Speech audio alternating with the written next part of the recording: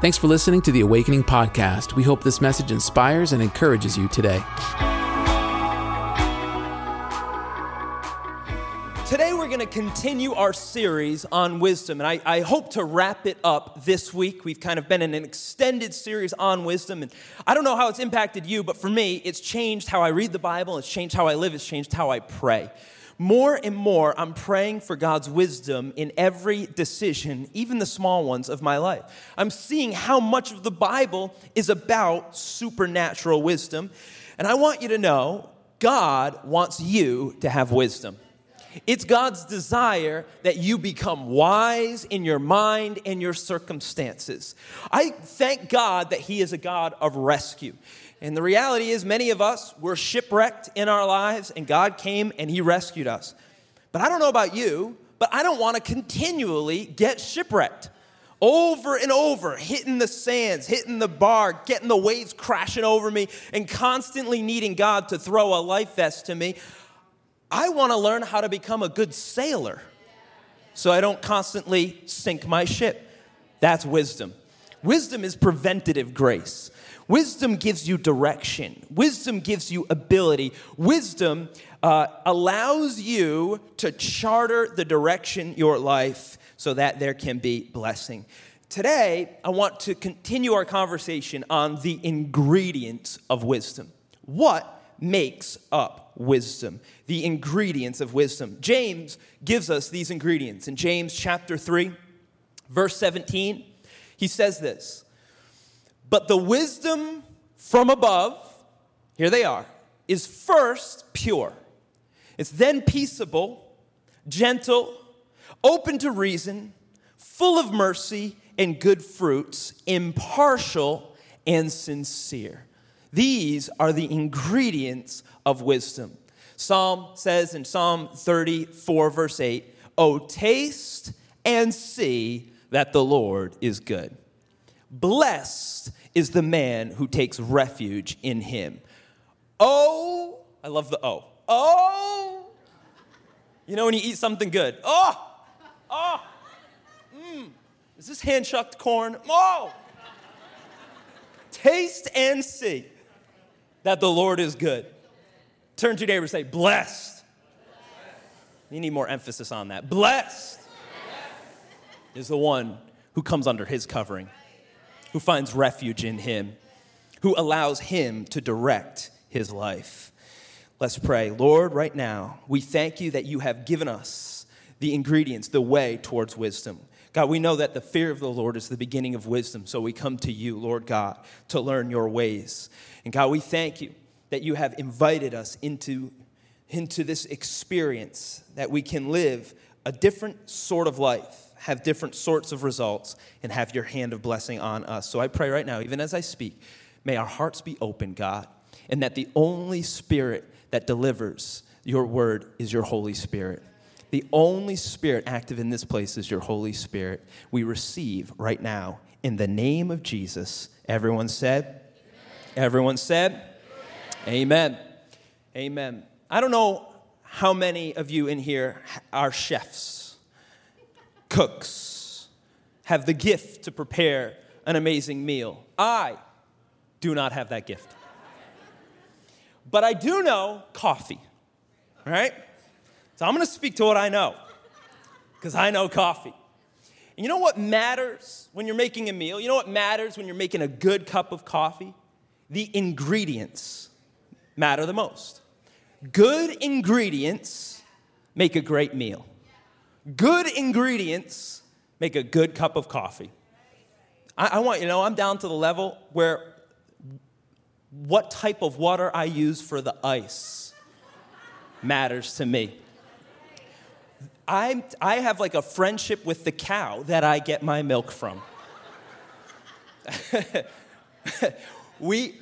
I care so desperately, so much about I've had 2 cups of coffee today, I'm ready for a third. I might be a little jittery when I'm preaching, I'm just trying to live out the word. Next week we get brand new coffee beans. We've tried them all. Me and my wife, we've landed on the best. Brand new coffee beans for Coffee Commission. Shameless plug. Good ingredients make a great meal. And if you've ever prepared a great meal or a great cup of coffee or something that's worth consuming, you know that the ingredients matter. But more than that, the order matters. What goes first will interact with what comes in later. The order of the ingredients matters. And the timing of the ingredients matters. Wait too long, it will get burnt. Go too short, it won't congeal correctly. I don't know what we're cooking, but the order matters. The timing matters. And of course, the quality matters. The freshness matters. The health matters. What you're cooking with matters. You know, like if you're cooking with Spam, it doesn't matter what you do. You need better ingredients than that. High fructose corn syrup's not going to get you very far towards a great meal. These things matter. And the order that they're presented in, they matter so that you get a great meal. But you would know, as you go through this process of preparation, of preparing something, if you want to get it right, you taste along the way. You taste along the way. And if you're unsure of what you're cooking, you have your kid taste. Have your husband taste. Have someone else taste. Good? Good? You have a taste test to see, am I on track? Is this working correctly?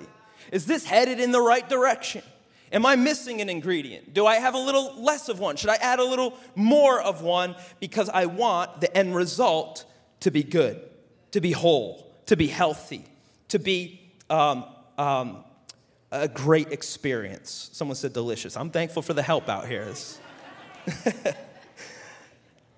James, when he's speaking about wisdom, he lays it out like ingredients.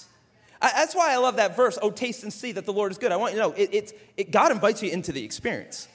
He invites you into the process. In James, it's almost like James, he gives us the recipe. He says, right here is the recipe. Here's the ingredients for wisdom. And I'm thankful that James' list is clear. Have you ever gotten handwritten recipes and you're thinking, what is that? How much is that? How much millimeters of what should I put in where? James is clear with his ingredients. There's no guesswork needed. And he's saying, are these added into your life? Taste and see. Check along the way that these things are added into your life. Because please hear me, a good life requires the ingredients of wisdom to be active in it. A good life, a healthy mind, a right direction, a right spirit requires the ingredients of wisdom to be active in your life. And so as I speak today, I want you to consider, are the ingredients that James lists, are they present in the process of your life? Are they present in your decision-making process? Are they present in your direction? Are they present in how you speak? Are they present in your faith? James gives us the ingredients of wisdom, and he says, wisdom from above. It's first pure. Last week I spoke on these first three. First and foremost, the main ingredient is purity. Wisdom is pure. In other words, it's not tainted by everyone else's opinion, not tainted by the world, not tainted with bitterness or hurt or anger. But wisdom, it comes from God. Therefore, it's pure, it's holy, it's righteous. And then that begins to breed, it sets the atmosphere for peace. The next ingredient is that wisdom is peaceable. I think sometimes we can't find a spirit of peace. We don't have a peaceable nature because there's no purity in our nature or in our decisions. Where there is impurity, there is mixture. Where there is impurity, there's an open door for the enemy to bring a spirit of confusion or a spirit of depression or a spirit of chaos over you. But when you receive the word of God, it is honey directly from the comb. Not tainted by all of your stuff and everyone else's stuff. Not tainted by the noise. Not tainted by the past. God says, here is my wisdom. The word of wisdom, it's pure. And when that gets on the inside of you, once it cleanses you, we're washed by the water of the word. Once it cleanses you, you begin to get a peaceable spirit on you. In other words, that you're not clouded, angry, frustrated, looking for conflict, finding opportunities to gossip, always looking to see who's better, who's not matching up with you or your standard. No, instead, because you're operating in the spirit of purity, here comes peace. Because I can be aligned with God, and I can reflect God. And then he adds, and then the next ingredient is gentleness. Wisdom from above, it's pure, it's peaceable, and then it's gentle. Well, now it begins to come out of you. Now, because my mind's not all clouded and my heart's not all agitated, I can be gentle towards people, gentle in my speech, kind in my delivery. I don't have to overwhelm people. I don't have to be domineering in my nature. I don't have to overpower people, but I can be gentle because I'm in line with the Holy Spirit. You with me? Those are the first three ingredients. That's what we spoke about last week. But James doesn't end there. He goes on, and he adds to this a pretty powerful ingredient of wisdom. He says wisdom is open to reason. It's not just pure, it's not just peaceable, it's not just gentle, it's open. It's open to reason. Wisdom is reasonable. It's logical. It makes sense in your mind. It will resonate with your heart. In other words, wisdom from above, it won't strike you off. It won't not agree with your spirit. Wisdom's reasonable. It's able to be communicated with. You know you're acting in wisdom when you are open for communication. Wisdom's open. Come on, let's talk. Let's talk this out. Let's feel our way forward. Wisdom can consider alternative options. Some of you are out already. You're out. I'm out. I know what's right, and I live that way. No, wisdom says, what do you think? What's your perspective? What's your opinion? I'm open. I'm not threatened. You know, one of the great philosophers in Greek times said that the ability, wisdom is the ability to hold a contrary view in your mind without accepting it. I'm able to consider. I'm able to speak. I'm able to hear different perspectives. Why? Because I have the desire to gain knowledge.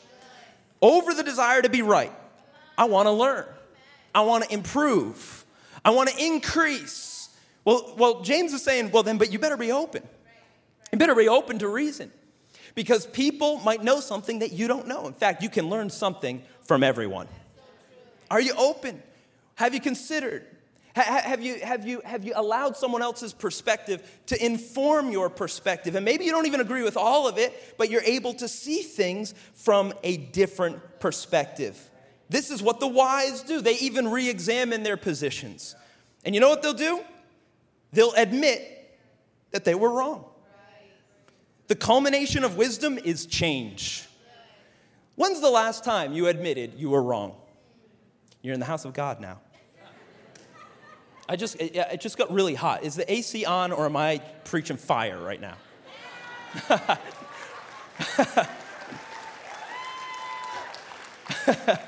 It's hot, right? I saw that up there in the balcony. I'm with you. You think I can't see in the balcony? I see everything. Wisdom says, I'm sorry. I didn't see it from that perspective. The Holy Spirit spoke to me. I was in worship. I was reading this in my Bible. Pastor preached this on Sunday, and you know what? I need to improve in this area. I need to see things differently in this area. Please hear me. That's not weakness. That's wisdom. That's wisdom. The lack of wisdom is being closed. And you know, when we get closed, we show it through our body.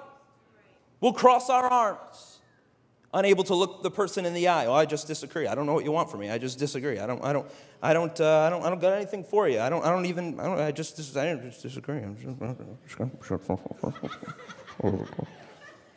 know what's interesting about not being open? It makes you small. It makes you small in your thinking, small with your friends, small in your direction, small. But wisdom brings you on the path that grows brighter and brighter. Brings you from strength to strength. Makes you bigger and bigger because you're open. That doesn't mean you accept everything because you have discernment. But you are open to God challenging you and changing you. And if you do, God will improve your body, your mind, your spirit. This is what God says to Isaiah. God says, come now and let us reason together, says the Lord. So this is what God does. God invites you into reason. He will make your mind sharp.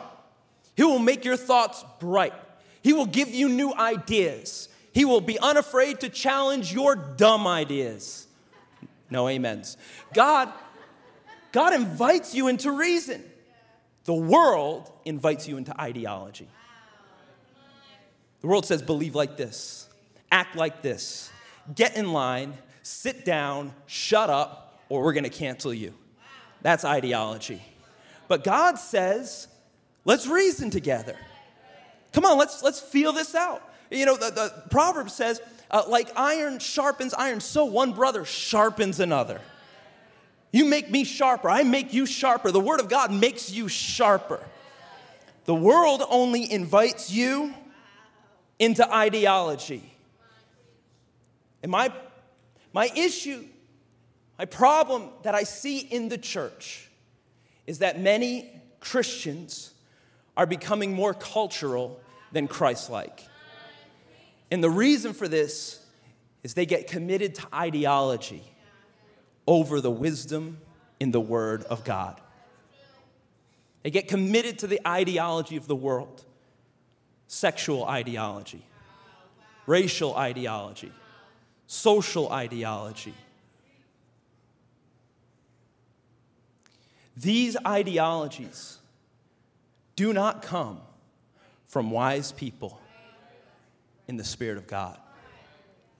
And the problem is, once you begin to accept those ideologies, they inform your identity.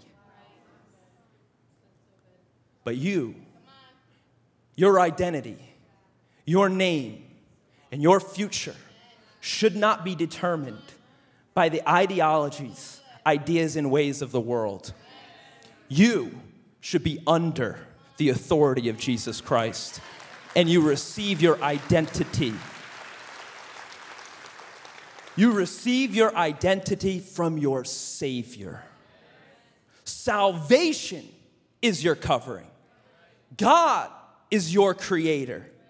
And therefore, no one else, nothing else gets to tell you who you are. Your Father gets to tell you who you are. Look at what it says in Galatians chapter 3. It says, for as many of you as were baptized into Christ have put on Christ. There is neither Jew nor Greek. There is neither slave nor free. There is neither male and female, for you are all one in Christ Jesus. This is your identity, nothing else, submitted under the authority of the one that gave his life for your life. I love the image. You have put on Christ. It covers your mind. It covers your body. It covers your words. It covers your spirit. I no longer live, but Christ lives in me. And so the life I now live in the flesh, in the body, I live by faith in the Son of God. Christ first. Christ over all. Christ foremost. And here's the good thing that follows that. Paul tells us in Corinthians, therefore you have received the mind of Christ. In other words, you can think like Jesus thought. This is life-changing. You can think like Jesus thought. Jesus was the wisest leader to ever live, and you can make decisions like he's made. When you put on Christ, he'll change your mind, he'll change your heart, he'll change your words, he'll change your motivations. He will literally begin to renew. Do not be conformed, Romans 12 says. Do not be conformed. Don't get smaller. Don't get pushed into this one little model, to the pattern of this world. Don't be conformed, but be transformed by the renewing of your mind, that you can test and discern the will of God, his good, his perfect, his pure will for you. You can have the mind of Christ. I want that in my life. Do you remember when Jesus was looking at the Pharisees and the Bible says he answered their thoughts? He was so spiritual and supernatural. He knew what they were thinking. He knew their motivation. He says, it's not like that. I want that in my life. That I can even discern the motivations of people and be able to choose wisely about who I'm listening to, who I'm interacting with, and what I believe. Jesus had a brilliant mind.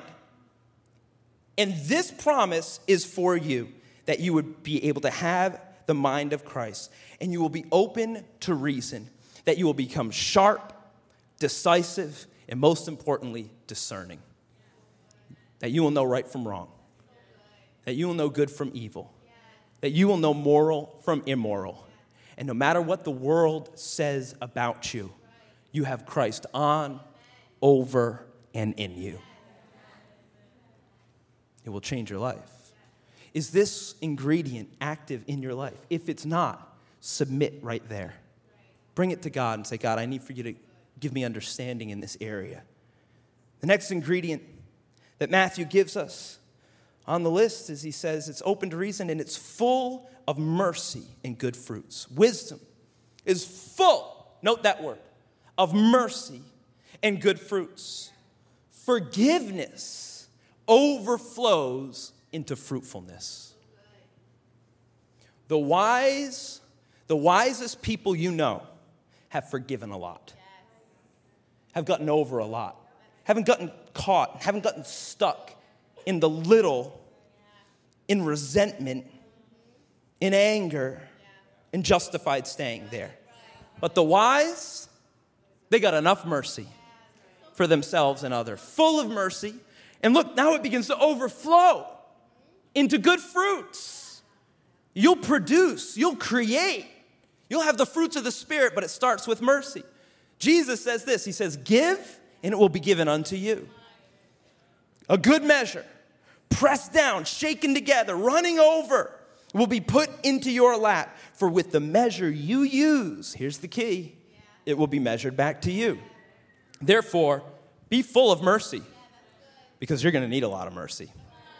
You're going to mess things up. You're going to miss the mark. You're not going to get it right. You're going to say things that you regret as you're saying them. You're going to need a lot of mercy. You're going to need mercy from your boss. You're going to need mercy from your spouse. You're going to need mercy from your God. So what the wise say, God says, so give. Give out mercy, and you will find mercy given back unto you. And I want you to hear me, that mercy that will overflow out of you, that mercy that you'll live under that covering of, it creates the atmosphere for good fruits.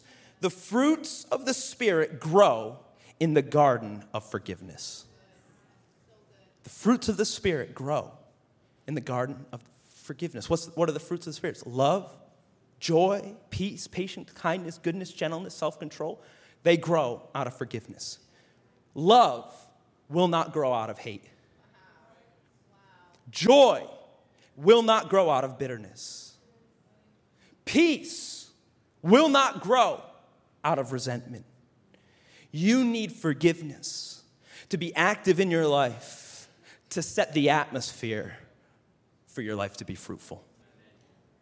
And if you have not made room for that, if there's some things that are still stuck deep within you, you got to pull that weed out of your life so that God can begin to cultivate good fruits in your life. Blessed are the merciful, Jesus says, for they shall receive mercy. Please hear me. Is that part of wisdom active in your life? If it's not, circle it. That's the missing ingredient so that you can move to the next level into all that God has for you. The wise are open to reason. The wise are full of mercy. The wise have good fruits to show for it. And the wise, James says, are impartial and sincere. Impartial means shows no favoritism. And sincere, which means a genuine love and care. Now, you might think that these two things are opposite each other, but they actually work perfectly together. Impartial means that I'm not going to show favoritism, but I do love you, I'm for you, and I'm able to be trusted by you. This in action looks like this: truth in love. Truth motivated by love. This is a little bit deeper, but we're going to dig together. And I think it's good that James left this for last, because I think it's the highest form of wisdom. In fact, the greatest people you know that have the most wisdom, they've conquered this area of their life. They're impartial and they are sincere. They show no favoritism and yet they love. Wisdom is balanced. It's balanced. And those that you know that are older, that have experienced a thing or two, hopefully have cultivated this in their life. I mean, think about it this way. Imagine with me a judge. Let's pretend that he is a good judge. No corruption, no other things going on. It's a good judge. In that judge's courtroom, you would get a fair trial. All of the evidence would be able to be presented. There would be equal time for both sides. That judge would be open to reason, that there would be purity, there wouldn't be other things going on, backroom deals. But that judge would be open to reason, and when he made a judgment, it would be fair and impartial. Impartial and sincere.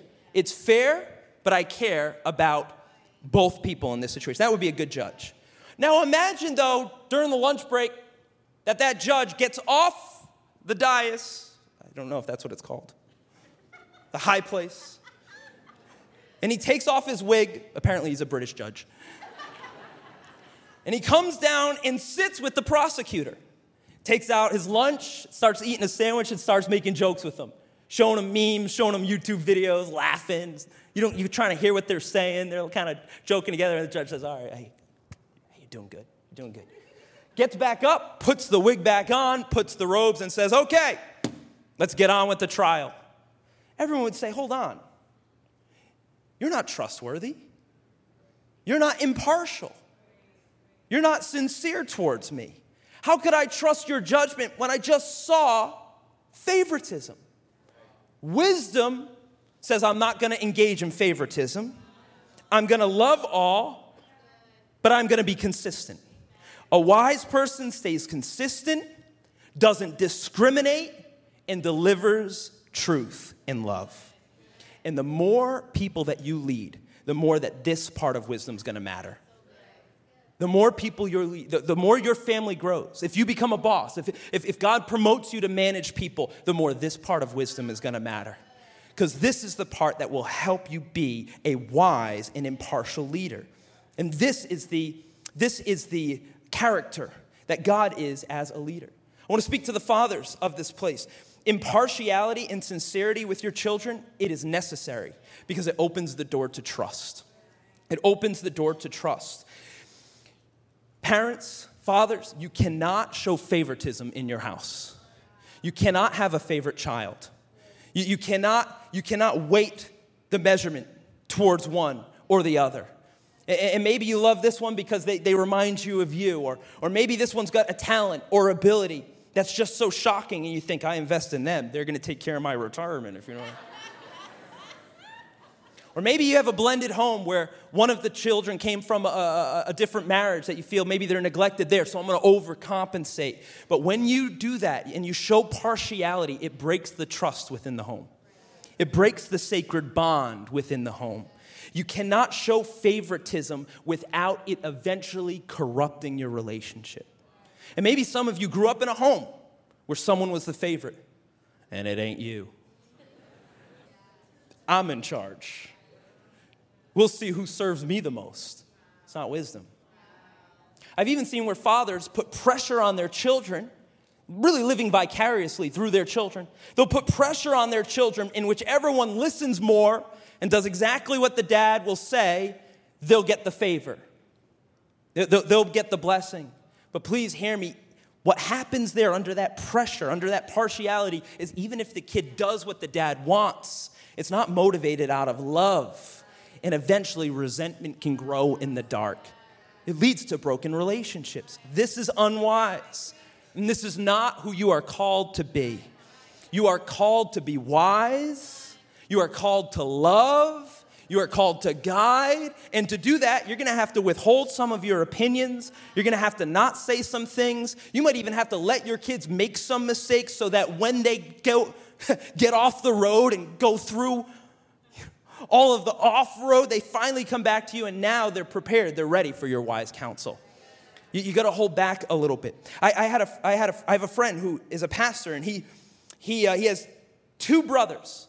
They're all sons of a great pastor, built a great church. So this pastor had three different boys. Two of them became ministers. One of them took over his father's church.